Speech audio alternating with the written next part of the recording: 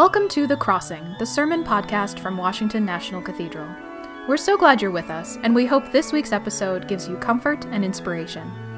Be sure to check out our other Crossing podcast, Tower Talks, where you can find untold stories from cathedral docents, volunteers, staff, and artists who have each helped make the cathedral into the national treasure we all love. And now, enjoy this week's sermon.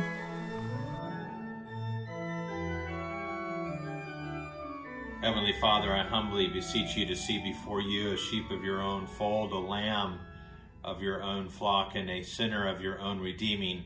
In the name of the Father, and of the Son, and of the Holy Spirit. Amen. What a gift it is to be invited to be with you today through the worship at Washington National Cathedral, and I'm grateful and humbled by the invitation.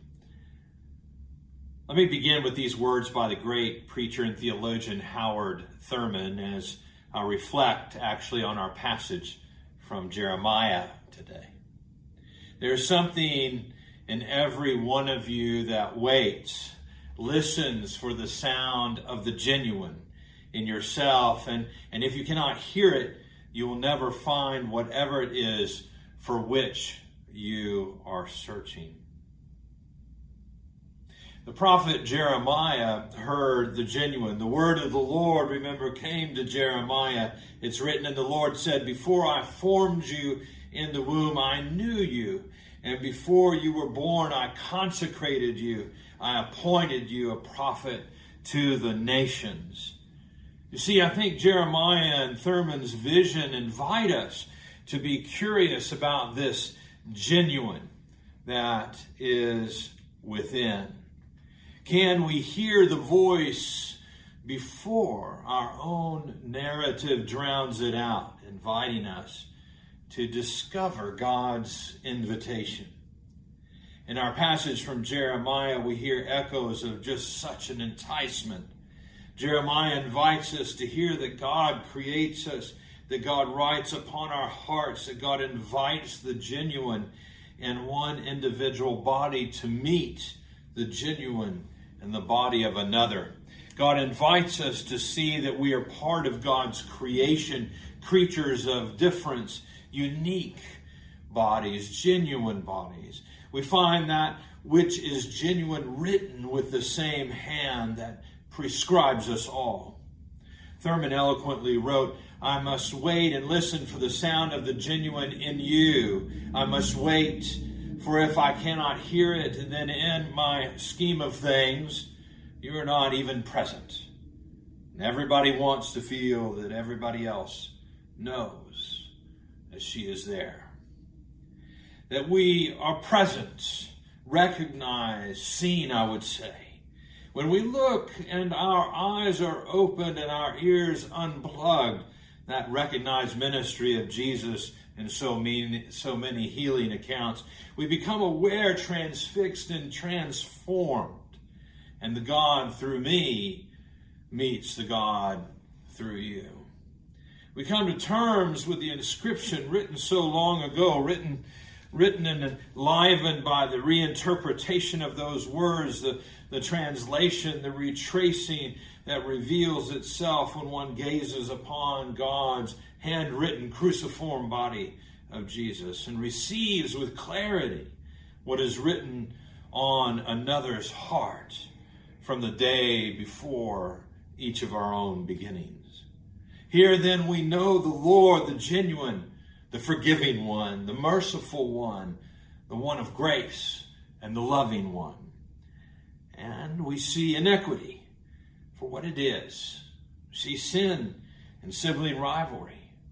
But we also see it crossed out, undone, trampled like death itself by the embracing body of Jesus. Jeremiah's gift, recognized by generations, is a prophecy that speaks out loud the shame of the cross in every time and in this our time. Jeremiah pronounces, if you will, good news. And the good news is this, that all exiles have an opportunity to begin again. Jeremiah and Thurman are speaking truth to us. Dive deeper than our own inner dialogue and speech and hear the words inscribed in our hearts. You are forgiven.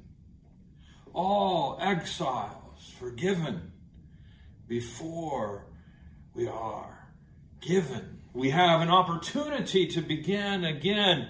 And if we are able, as Thurman writes, to wait and to listen and to see and to know the genuine written on the hearts of mothers and fathers and brothers and sisters in our circle of friends, and those who are even our enemies, politically and socially, those people, he writes, we cannot stand, who if we had the power, Thurman writes, we would wipe them out. But if you can read each other's cross-inscribed heart, we will discover that if we wipe them out, we go with them. For we are all exiles. So Thurman wrote, you fight. You fight for your own life by not killing them.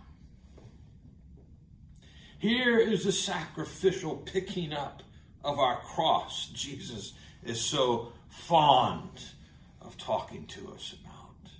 The cross of Christ does not allow the Christian, you see, to dismiss the exile in each other, nor our pre-exilic nature. For the Christian sees always in another body a vision of one's own exilic nature, one's own enslaved body. We also see there the genuine. So the whole arc of God's narrative suggests that we are created to be embodied relationships. Dietrich Bonhoeffer called it analogia relationis. Nahum D. Chandler and W. E. Du Bois called it the between. We're invited by God's own cruciform handwriting before we were in the room to participate in a poetics of relations, says poet Edouard Glissant. Such poetry, the poetry that is between us, is not a luxury. Author, poet Audre Lorde wrote, drawn her work here, a poetics of relation. It is where our names come from. The ideas which are until this deep connection, nameless and formless, about to be birthed and already felt. What is heard in the deep and whispered in the genuineness of ourselves of poetry, Lord says, is that which precedes understanding. We glimpse, if you will, an icon of the Christ in us that speaks God's fingerprints. A word of human unicity. The deity is not repugnant to the calmness, the cosmos, nor flesh. A phrase borrowing from theologian Kate Sonderegger here. And J. Cameron Carter calls us the ante, the before, this parentological nature of embodiment. Before it is all drowned out by human hatred. Thurman helps us with this thick theological language, and again he refrains, we see the genuine in ourselves. Listen for it. But then you can see the genuine in others. Thurman wrote with the tongue of his own mystic prophecy, it's possible, you see, when we do this, for me to go down in me and come up in you, so that when I look at myself through your eyes, having made that pilgrimage, I see in me what you see in me. And the wall that separates and divides will disappear. And we will become like one. As Jeremiah prophesied, all exiles have the opportunity to begin again. We are invited to a deep turn towards one another, so as to hear the genuine cruciform voice of God inscribed on our every heart before we were even in the womb. It is not that we are to speak out of prophecy, but that our bodies are to be the prophecy, that repairs and binds and fights for the life of the exiled in each other. That fight, the fight of love to the exiled in all of us. In the name of the Father, and of the Son, and of the Holy Spirit. Amen.